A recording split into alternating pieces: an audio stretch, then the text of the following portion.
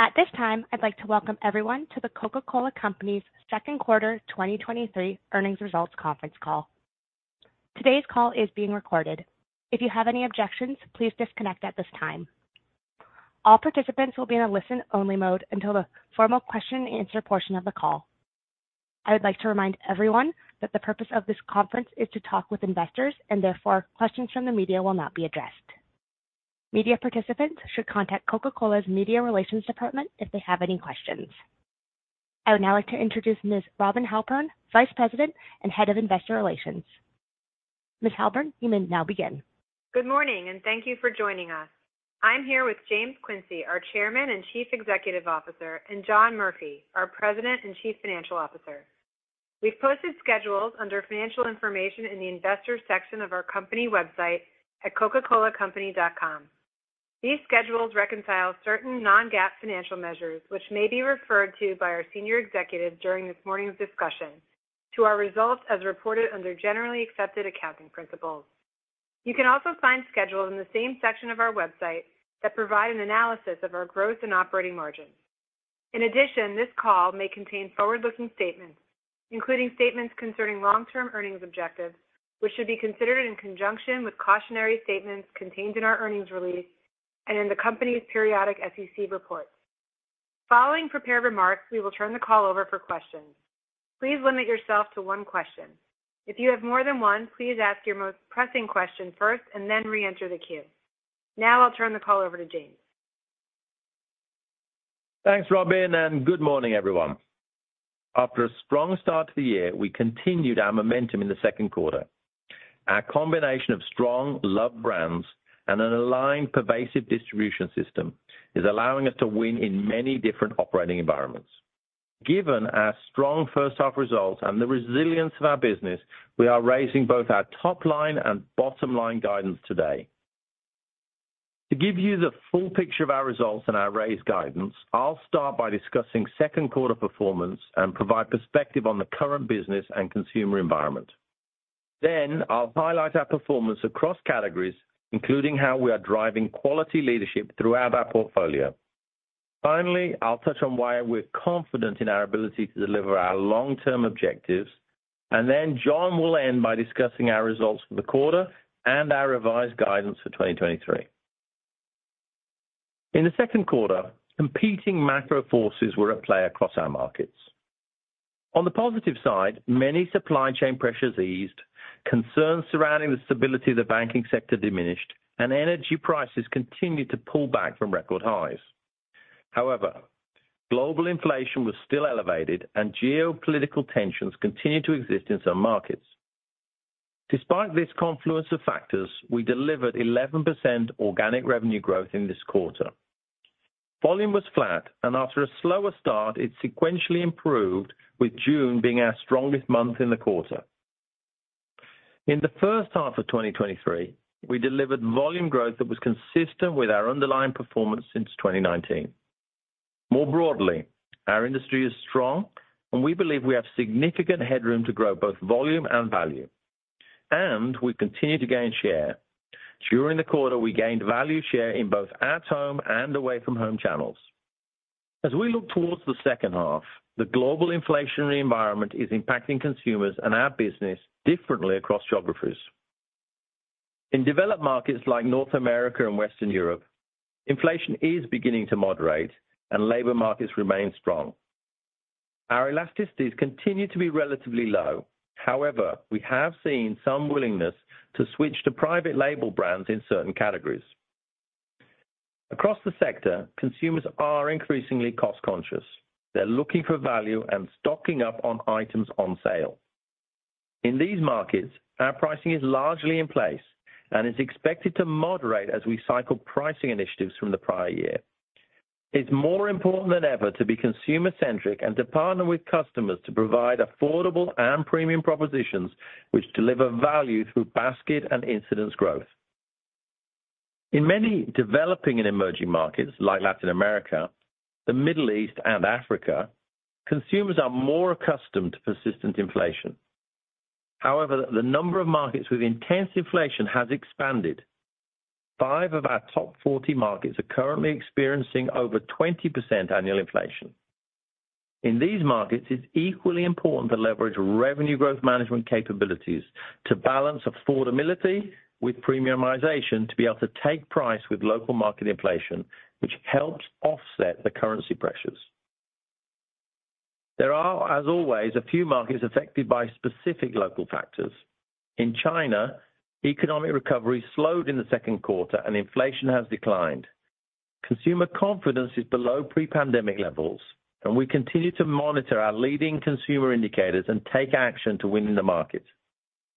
In India, business was unfavorably impacted by unseasonable rain and cooler temperatures in the quarter. However, the growth outlook remains intact. In a world with a wide spectrum of market dynamics, from inflation to currency devaluation to shifting consumer needs, our business is proving to be very resilient. We have many levers to pull to manage successfully through different operating environments, and we remain consumer-centric and focused on growth. Our recipe for success is unchanged. We continue to deliver on our strategy through a combination of world-class marketing and innovation, excellence in revenue growth management, and strong execution. We are raising the bar and increasing quality leadership across our portfolio.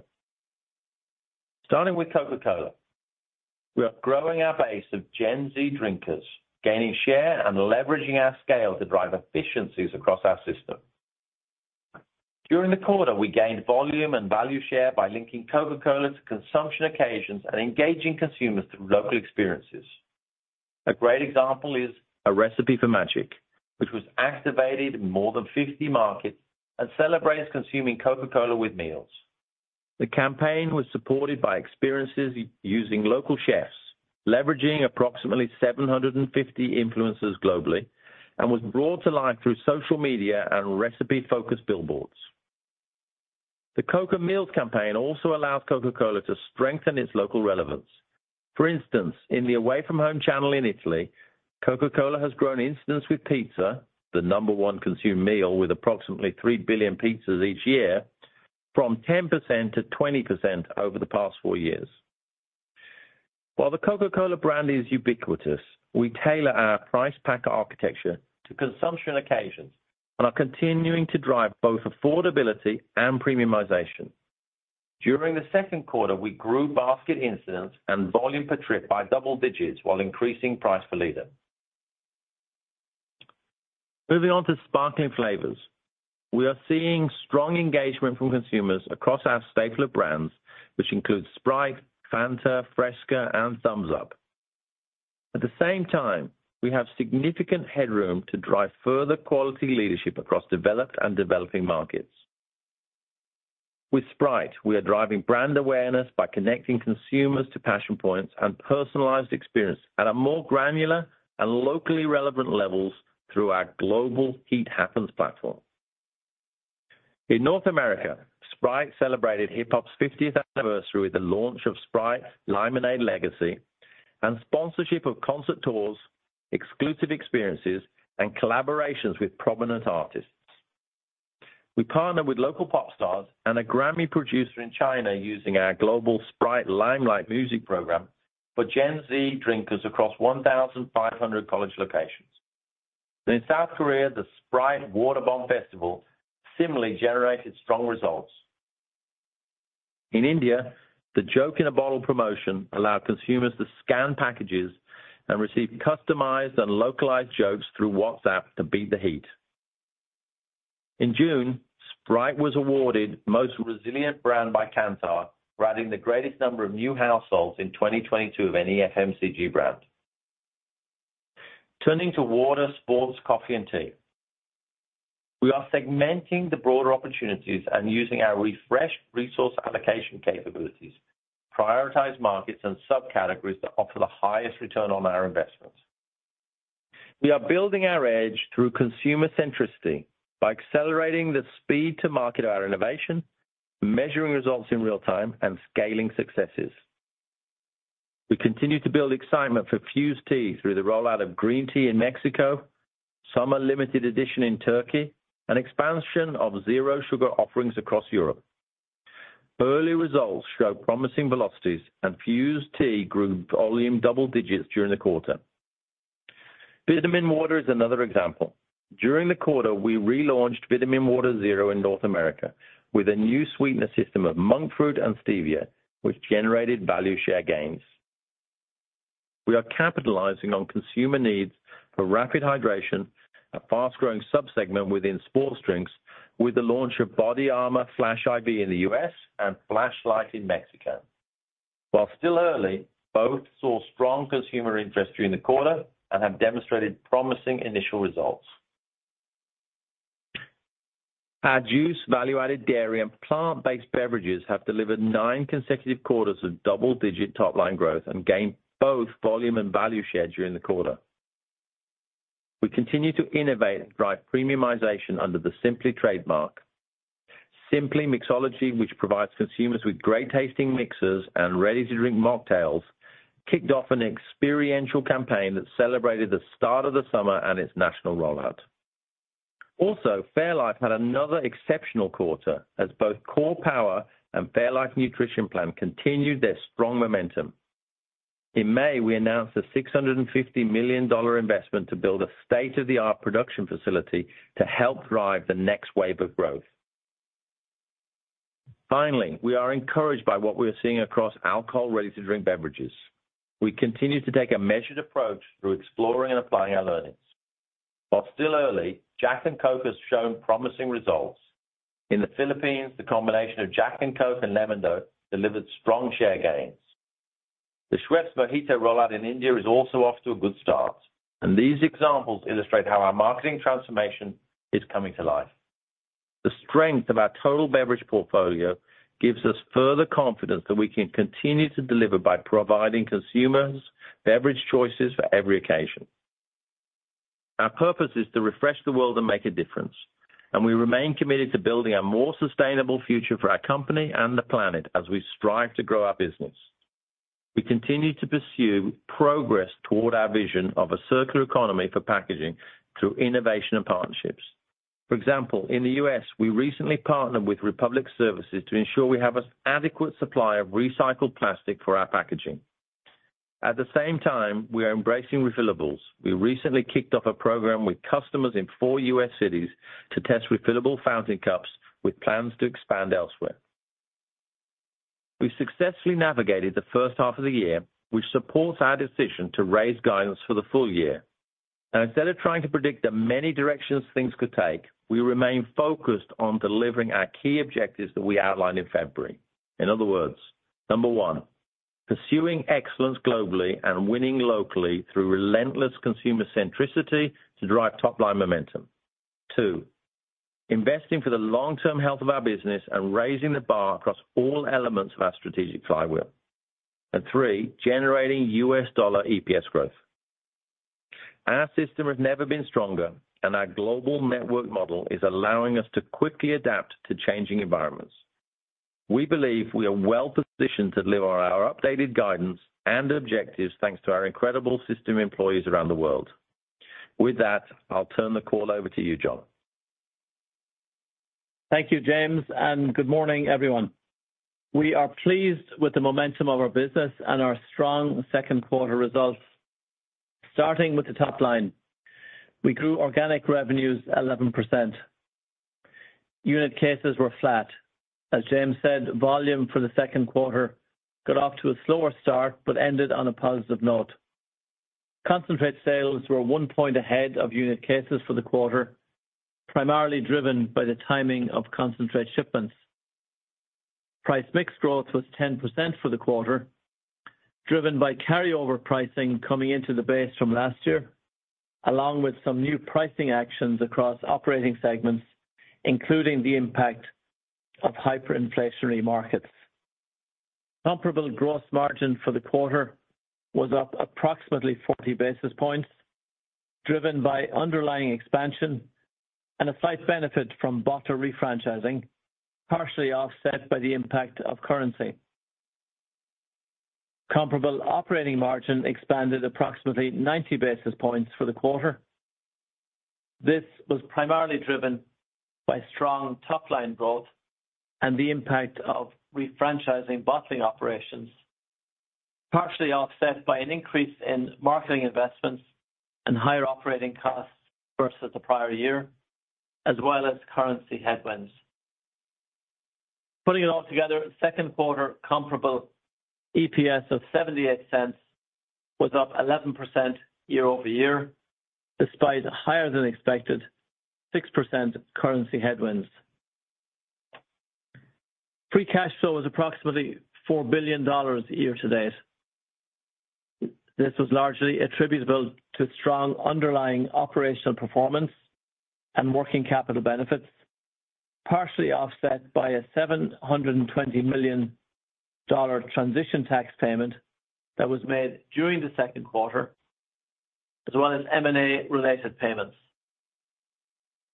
Our balance sheet is strong and our net debt leverage of 1.6 times EBITDA is below our targeted range of 2 to 2.5 times. Our capital allocation priorities remain the same, and we continue to invest to drive long-term growth. As James mentioned, we are encouraged by what we are seeing in the marketplace. While we continue to spin our strategic flywheel faster to generate top-line-led growth, we've also progressed on a margin agenda, as demonstrated by our consistent track record of offsetting cost headwinds to sustain steady gross margins. We have numerous levers available to drive top-line growth and improve the effectiveness and efficiency of our spend over the long term. Our all-weather strategy, coupled with the great plans that we have in place to continue to create quality leadership across our portfolio, give us good visibility to deliver on our raised 2023 guidance. This is comprised of organic revenue growth of 8 to 9%, which includes positive volume growth while continuing to be led by price mix. There are a few considerations to keep in mind. We expect pricing in developed markets to moderate through the year as we cycle pricing initiatives from the prior year. In developing and emerging markets, we aim to take price with local market inflation. To the extent that intense inflationary markets drive elevated price mix, the impact is oftentimes offset by currency, as it is frequently difficult to hedge our exposure. Due to our reporting calendar, there will be one additional day in the fourth quarter. We now expect comparable currency neutral earnings per share growth of 9 to 11%. Based on current rates and our hedge positions, we are updating our currency outlook of an approximate 3 to 4 point headwind to comparable net revenues and an approximate 4 to 5 point currency headwind to comparable earnings per share for full year 2023. Inflationary pressures are beginning to moderate in some ways, including freight rates that are favorable compared to last year. That said, several commodities that are prevalent in our basket, like sugar and juice, remain elevated, and we have some hedges that we'll be rolling off to less favorable rates. Based on current rates and hedge positions, we continue to expect per case commodity price inflation in the range of a mid-single-digit impact on comparable cost of goods sold in 2023. Our updated underlying effective tax rate for 2023 is now 19.3%. All in, we are updating comparable earnings per share growth of 5 to 6% versus $2.48 in 2022. We continue to expect to generate approximately $9.5 billion of free cash flow in 2023 through approximately $11.4 billion in cash from operations, less approximately $1.9 billion in capital investments. If you exclude the transition tax payment made in the second quarter and various payments associated with M&A transactions, our implied free cash flow conversion would be within our long-term guidance. This guidance does not include any payments related to our ongoing U.S. income tax dispute with the IRS. As we enter the second half of the year, we continue to build a culture that emphasizes raising the bar in every aspect of how we do business. Thanks to the tremendous ongoing commitment of our system employees around the world, we are confident in our ability to deliver on our guidance for 2023 and drive value for our stakeholders over the long term. With that, operator, we are ready to take questions.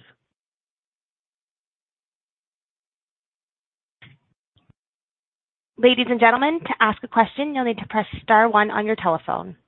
To withdraw your question, press star one again. In the interest of time, we ask that you please limit yourself to one question. Our first question comes from Bryan Spillane of Bank of America. Please go ahead. Your line is open. Hey, thanks, operator. Good morning, everyone.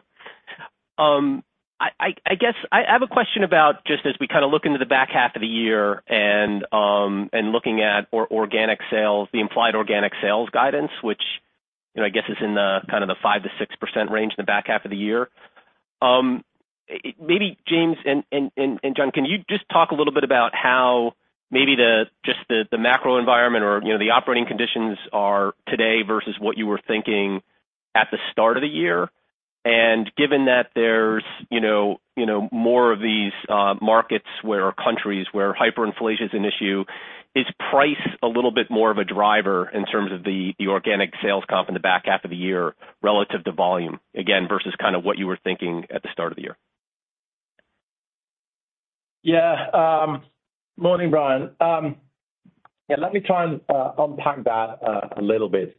I think the headline part of the answer is there's a little more pricing in Q2 and in the downhill than we had expected at the beginning of the year, principally around that basket of countries where inflation is high, above 20%, and a little more persistent.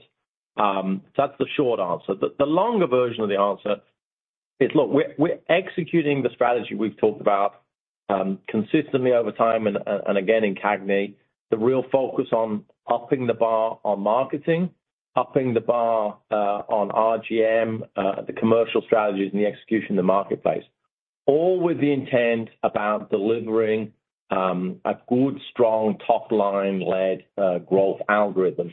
And obviously that we've talked historically that in normal times, that 5 to 6% would be split between volume and price on a roughly equal basis. And so what you're seeing in the back half of the year, which I think is important to note, is we're expecting volume to be consistent in the second half with the way it was in the first half, which in the end is running on a trend, if you like, a CAGR versus 2019, similar to what we did last year. So we see, you know, sustained positive volume growth coming out of 22, and we're looking for volume growth in the second half in a very similar way to the first half, whether you're comparing to prior year or to 2019. So we want a business that is growing consumer base for all the right, appropriate strategic reasons. Then what's going to happen to revenue in the second half is we're going to see the impact of 3 buckets of price mix.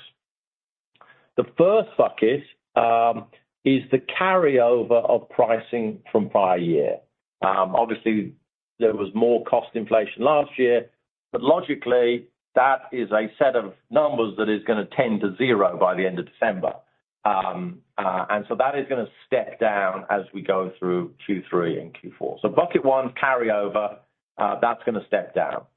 Bucket 2 is price increases we've made so far this year that are, leaving aside the large inflation countries, look much more like a normal year in terms of what we've taken this year, both in terms of timing, number of price increases and relative level of price increases. So we're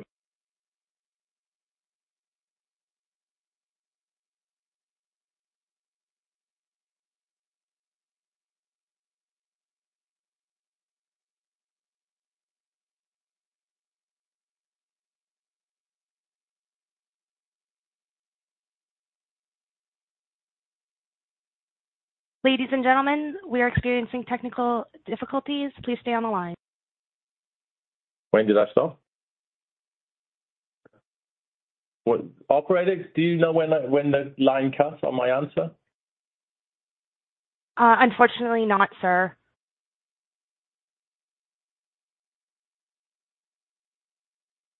Our next question will come from Lauren Lieberman from Barclays. Please go ahead. Hang on a second, Robert. Oh, sorry. Operator, if you let me just finish the other question. I'm just going Certainly. to back up. Apologies to everyone for the technical trickiness. I'm just going to back up, and if I'm repeating something I said, apologies, and if there's a gap in the logic, apologies again. So I think we talked about volume, second half, similar to first half, whether you're talking prior year or 2019. Pricing, 3 buckets.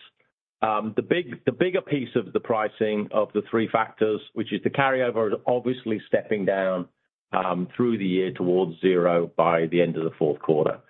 The new pricing that's coming in 23 being very consistent with the kind of our normal level of pricing that we would see, and it's kind of in place already for the year, and that obviously then continues at the same rate through the rest of the second half. And the third piece, which is about a quarter of what's happening on PMO at the moment, this bucket of higher inflationary countries. And as I said earlier, there was a little more inflation from those countries in the second quarter than we had previously expected. Obviously, that then comes back round in a little more Forex headwind. We are assuming that some of those inflation rates will moderate in the balance of the year in the second half, and likewise moderate in the Forex, although it's very uncertain. So we'll have to see what happens, but that's basically the composition of how to think about the effect of our strategy delivering good top line growth in the second half. Next question, operator. Our next question comes from Lauren Lieberman from Barclays. Please go ahead. Your line is open. Hi. Can you hear me okay? Because I feel like my line's going crackly now. That's okay. Okay, great. Yeah, we got you, Lauren. Cool. Good morning. Okay. Wanted to ask a little bit actually about Costa and coffee overall in light of the resource allocation model and identification of key profit pools and so on. Not mentioned in the prepared remarks, but definitely called out in the press release this morning with particular strength in the UK. So I guess broad question would be how coffee overall is kind of fitting in on this thought process on resource allocation models, if there I'm guessing there are particular differences by geography, because we've heard different emphasis on the category by different bottlers. And then specific to the numbers of called out in the release, say, in Costa UK, should we think about that as recovery with mobility, COVID, or tweaks or adjustments to the strategy you've made that are, beginning to come through in performance? Thanks. Yeah, sure, Lauren. Let me do it in reverse order. The Q2, I think, is more recovery than new stages of growth. Having said that, the express machines have continued to expand numerically in terms of numbers of placements all the way through COVID and including so far this year. So the express business, the B2B business in the UK has been strong, remains strong, and still growing, still gaining share. The retail recovery, the store numbers are much more about a recovery, a kind of completing the play on mobility, perhaps, and gain share a little bit. And obviously, we're focused on how to drive growth going forward. And we see plenty of headroom in the UK market, but I would characterize year to date more of a bias to recovery on stores than new, and the bias in express on new. Internationally speaking, if you just break it down into a couple of different buckets, the ready to drink bucket, we've made some good progress in China. We made some good progress in Japan with launches of ready-to-drink Costa. In the case of Japan, complementing Georgia, and actually Japan had a pretty good start to the year, growing both Georgia and Costa, so kind of a full coffee strategy in the ready-to-drink looking good, and that's still the most important ready-to-drink coffee market for us. And then the B2B, which is a mix of express along with we're serving to providing machines and beans, starting to see that getting some traction in Europe with the bottling partners there, and starting to kind of find its feet in the US too. And those are the ones I'd call out as the most as at the front of the program in terms of geographic expansion. Our next question comes from Dara Mohsenian from Morgan Stanley. Please go ahead. Your line is open. Hey, good morning. So I just wanted to follow up on Brian's back half question. You did mention a weaker start in April post the Q1 call, and then the stronger June volume performance, obviously, on this call. Is that engendering additional confidence internally around top line? And the reason I'm asking is it sounds like conceptually you're not necessarily guiding to the June volume strength continuing in the second half. I'm just trying to understand that. Is that more just prudence given the inflationary environment you mentioned and consumer volatility, or are there other factors there? And as we think about your full year organic sales growth guidance range as part of that question, was that just the upside in Q2? Was some of it maybe some upside from Q1? Did you change expectations at all for the back half within that full year organic sales growth guidance raise? Thanks. I think, Dara, you might get the prize for the most questions in one question. Look, clearly in the second quarter, as we had anticipated in the previous call, April had started softly. But then things kind of normalized towards the end of the quarter, and June was a good, solid month of growth. But I think the easier way to think about it is take the whole of the first half, because you're always going to have some good months and some bad months. April happened to concentrate, some price increases in developed countries and bad rains in India. Look, that'll always happen on any given month. I think what is a question of what gives us confidence in the back half of the year, if I just take January to June with its combination of good, middling, and bad months, the growth rate in the first half, what we're expecting is a similar sort of growth rate in the second half, whether you compare to 2022 or to 2019. And so we think the momentum is there. We think, in the developed markets, we've got through the pricing that needed to be taken in 23. We don't foresee substantive new pricing in the downhill, but we think this is going to be a well set up run through in the second half. And as I called out on that other answer with Brian, the uncertainty factor is really around the concentrated in a few of these more inflationary marketplaces. Guidance going up, well, I guess there's obviously some flow through. We had a good first quarter, obviously, versus consensus, a better second quarter. We clearly feel confident in our outlook for the full year, which is why we're taking it up. So there's some flow through. Obviously, there's some timing factors in the relative performance in Q2. And as we've talked on previous calls, given the nature of our business and where we sit in the supply chain relative to final sales, I think it's always good to take a multi-quarter average to the way of thinking about volume or pricing or even the flow through to EPS. And I think that's kind of something that we always think about. Otherwise, you can get too distracted by the ups or downs on any given quarter. So we're going up in the guidance. We feel confident about the second half. There'll always be some puts and takes, but we think we have a great strategy and a great plan to execute for the rest of the year. Our next question comes from Bonnie Herzog from Goldman Sachs. Please go ahead. Your line is open. All right. Thank you. Good morning.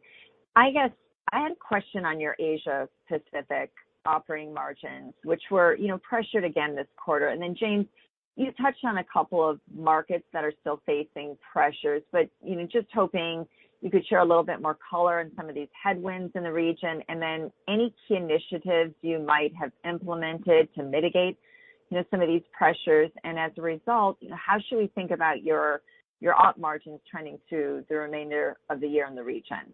Thanks. Sure.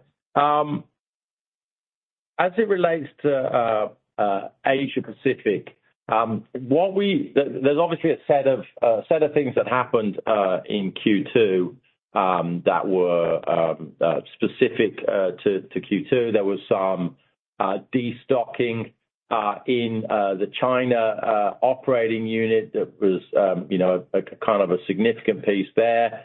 And there was some strong demand for some of the juice businesses in China and India. And those are two kind of atypical factors that happened that depressed on a timing basis the margin in Asia Pacific. It is worth noting that there is a sort of structural headwind when seen specifically just at the Asia Pacific region level. And what I mean by that is that we have a very big business in Japan, which is an excellent business and has a good operating margin. But then Asia Pacific concentrates a set of fast-growing emerging and developing markets, India, China, some of the Southeast Asian countries. And given the nature of how fast they grow and their emerging profile, i.e. they have price points that are lower than Japan, they create a negative geographic mix effect to the Asia Pacific reporting segment. And that's been a feature for an extended period of time. In other words, you have to sell 1 point something cases in India and China to make up, to kind of compensate the mix effect relative to Japan. So that kind of structural headwind is always slightly there. Obviously, our objective is through our strategies on marketing, RGM, execution, and the way we invest to try and offset that headwind. So if you look back over time, you'll see that whilst the margin fluctuates up and down, it has kind of had a certain stability when you look, for example, at 2019 versus 2022. And so I close by saying, don't over-rotate to one quarter in the case of Asia Pacific, given some of the issues. But I would also point out that this is not a region seen on its own where operating margin is likely to grow over time because of the structural mix effect. But when seen at the company level, we obviously manage it as part of the overall portfolio so that it is a piece of the puzzle in looking at our total strategy of, as we've talked about, using the levers to hit that top end of the revenue at 5 to 6 with a little bit of aggregate operating income margin expansion for the total enterprise. And we understand the role of each segment within that equation. Our next question comes from Steve Powers from Deutsche Bank. Please go ahead. Your line is open. Hey, good morning. Thank you. Actually, I want to squeeze in two topics, but I want to pick up first on, James, what you were just talking about in the broader total company context. In the quarter, the top line was obviously strong, but, I think relative to external expectations, we saw a bit more margin flow through and SG&A leverage than was expected, especially in regions like North America where the margin was exceptionally strong relative to history. So I'm curious in terms of how to think about the balance of managing, top line growth versus continued margin expansion, as you think about the back half, but then also more broadly, just in the context of your top line led algo, is there maybe more cost efficiency opportunities, that we should be thinking about longer term, or is what we see in the quarter maybe more just a matter of timing? I also, John, if I could, just want to loop back to a question I asked last quarter on below the line dynamics. You came into the year talking about below-the-line deleverage, interest expense and so on. We haven't seen that again this quarter, especially with the lower tax rate. So I'm just curious if that has changed on the full year and if that factored in to the full year guidance raise. Thanks for both. Steve, let me take the second piece first. It's fairly straightforward. In the quarter, we benefited from higher equity income and from interest that we earned on our overseas cash, which was in both cases ahead of what we had assumed when we guided at the start of the year. And for the second half of the year, I don't expect either of those two to be as strong. So I do think we'll have a little bit of deleverage in the second half of the year, but modest, not a significant variable for your consideration in the second half of the year. Cool. Back to the margin element of the question. North America, in a way, is a flip side of what we just talked about in Asia Pacific. Obviously, the results came in very strong in North America on the top line and on the margin. Again, there are a number of timing factors that kind of flatter the second quarter margin structure in the case of North America, including, for example, a bit like the Costa UK bit, there was a much faster growth rate in the away from home than the at home in the North American marketplace.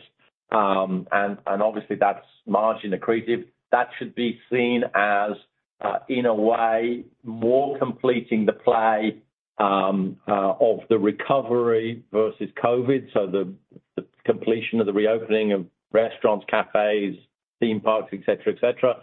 And so that channel mix, if you like, flatters the operating income in the short term. There's a number of timings of other things that impact that, or the armor integration, et cetera. I think the way to think about margin going forward by segment, and most importantly for the company overall, is firstly not to over-rotate on any one quarter. Remember that there are a number of expenses items and deduction items that we accrue on the basis of sales curve, not just what actually happened in the quarter. So timing is a feature. And that's why I'm very strong on let's take 4 quarters in a row and look at that relative to history. And when you do that, whether it be North America, Asia Pacific, or more importantly the company overall, what you're going to see is us sticking to our strategy, which is to drive the growth from the top line and then to look for modest or moderate increments of the operating margin, which we deliver not just by effective strategies to allocate resources, whether they be marketing or operating expenses, so that we are efficient and get a little bit of leverage there. But the design of the portfolio itself and the RGM strategies also is a component in creating sales that inherently have a little more gross margin. So we use all the levers to try and deliver. And so don't take these segments over or under deliveries as a sign of something new and radical happening. They are features of our business model. And the big overall idea is top line growth with small increments of operating margin expansion. Our next question comes from Rob Ottenstein from Evercore. Please go ahead. Your line is open. Great. Thank you very much. James, I'd like to talk about the global system. Recently, there's been a lot of interesting developments from some of the bottlers. You've had CCH by Finlandia. You've had a lot of your bottlers, particularly in Latin America and elsewhere, talk about B2B platforms that they're developing. And so my question is how are you thinking about these developments? Are there new models, revenue, earnings sharing models? And how do you make sure that the bottlers stay focused on those products that drive the most value for the Coca-Cola Company? Thank you. Sure.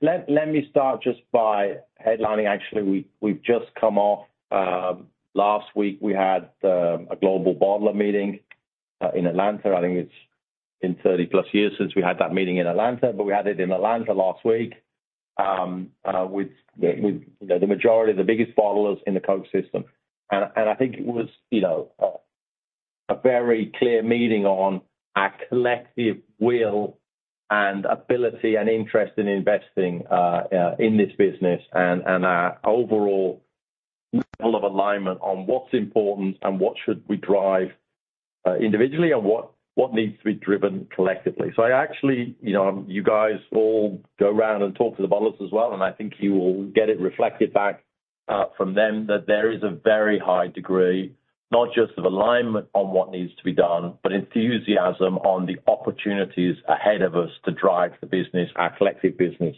forward. On some of the specifics, clearly you've got in that basket. There are things that happen around the world that are local and obey a set of dynamics that are important and relevant and not necessarily projectable around the world. And the case of CCH and the distribution or now the ownership of Finlandia, I think is one of those.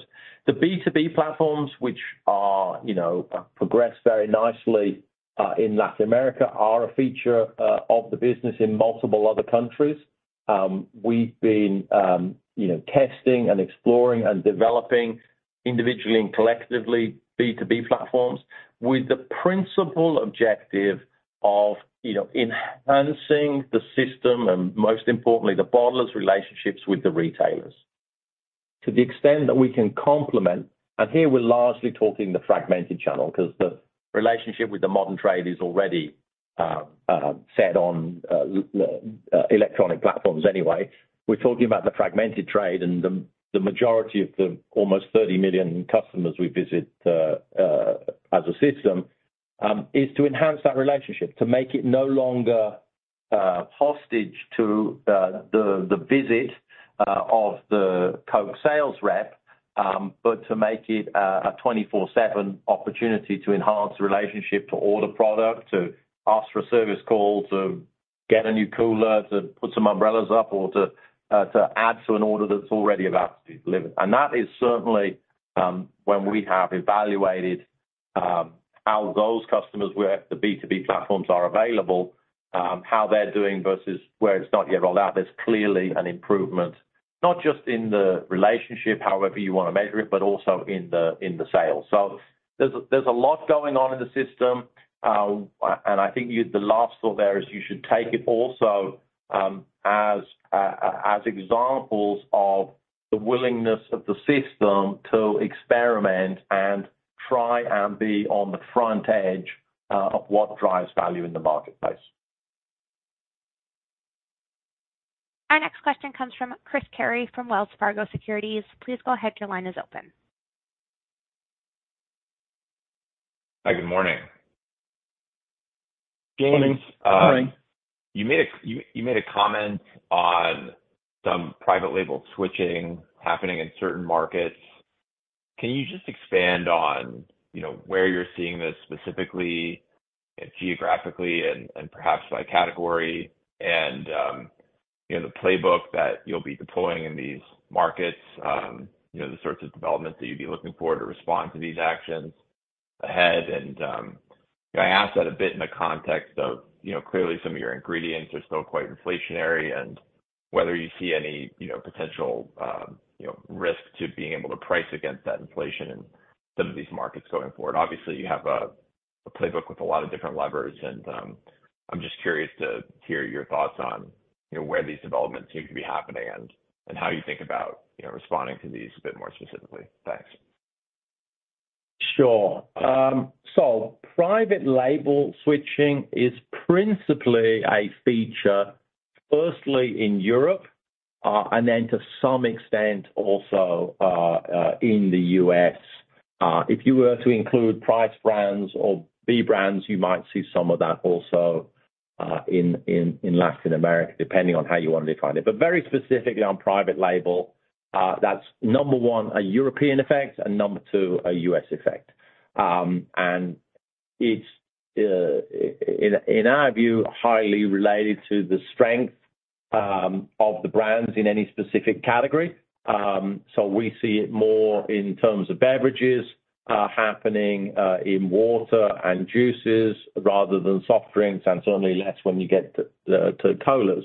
The strategy on top of what we need to do in terms of marketing and continuing to make the brands relevant to the consumers and executing in the marketplace is, of course, the RGM strategy. Yes, premiumization remains an opportunity, but we need to keep an anchor and continue to evolve and adapt our strategies on affordability, whether that be refillables, whether it be affordable small packs or affordable future consumption packs.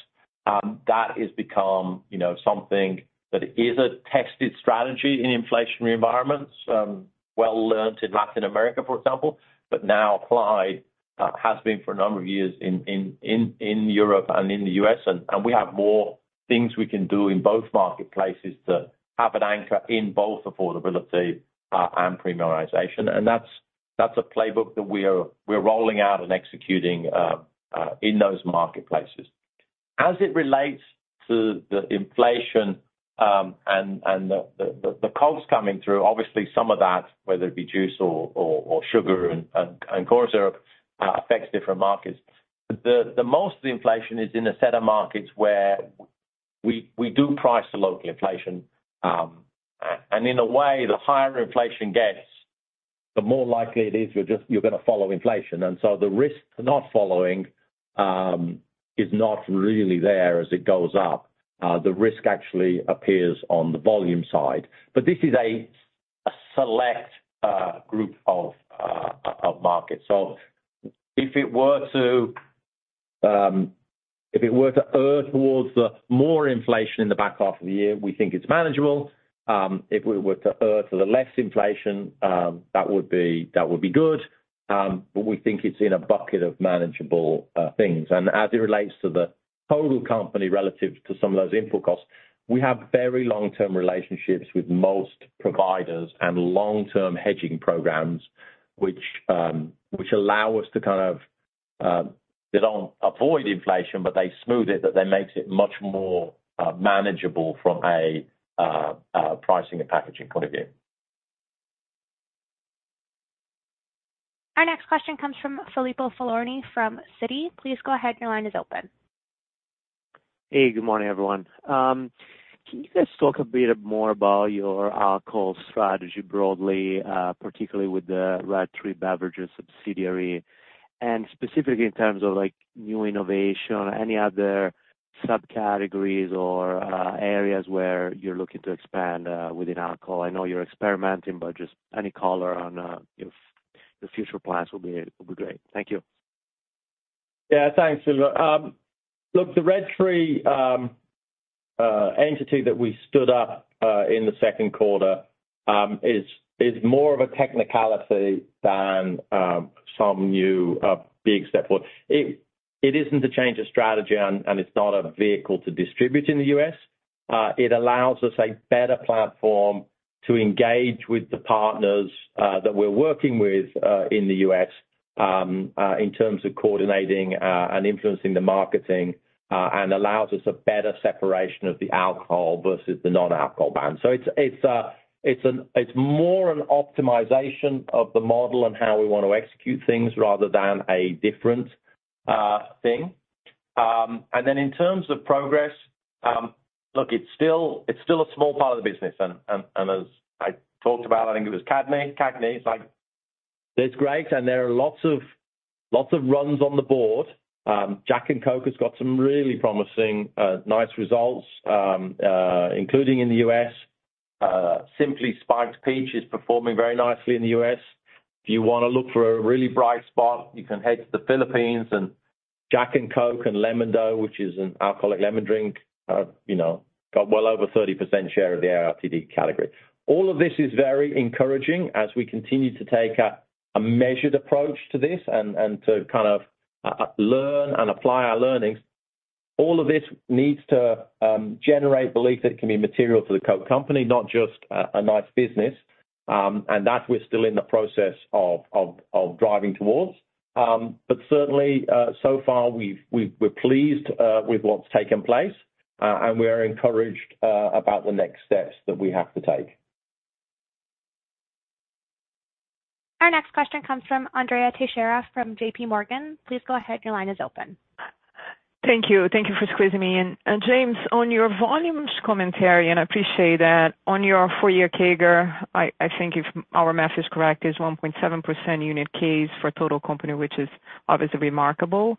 That said, I think EMEA was a bit softer in the quarter. I understand your commentary about Russia and what is actually happening in EMEA ex Russia and how we should be thinking going forward. And related to that, I think since you commented that the U.S. was very strong out of home, and Europe is a big percentage of Europe is out of home. On the comments about June, how we should be thinking not only about Europe but the performance of on-premise against off-premise globally. Thank you. Hang on, I'm trying to process all the questions. I think you've beaten. That was it, Dara. I think you've beaten Dara. EMEA was a bit softy. Yeah, I think on EMEA, it was, even though, so on EMEA, we're expecting EMEA to be positive in the second half. And so there was a rump effect from the withdrawal from Russia in the second quarter. So Europe was in pretty good shape. Actually, Europe ex-Russia, if you take the first half, Europe ex-Russia was positive. So we are feeling that now it's dropped out of the base numbers in the second half, that actually Europe and EMEA will be in good shape. Obviously, EMEA has got a couple of the hyperinflationary countries like Turkey and like Pakistan. So EMEA could get other effects. But if you concentrate where Russia is, which is Europe, which is the biggest impact, actually Europe had a positive volume in the first half if you take out Russia. And so we're feeling good about Europe as we go into the second half. And I think the question really is the trade-off between pricing and volume in a couple of countries, particularly Turkey and Pakistan, and for those that want to go deep down the rabbit hole, Zimbabwe as well.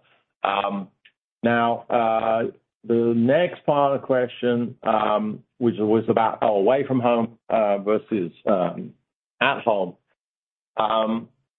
It wasn't just June, which was the strength in the U.S. Basically, the first half, you've seen, the out-of-home growing ahead of the at-home and the recovery. And I think that's the way to think about it, is we're seeing the back end of the recovery in the away from home.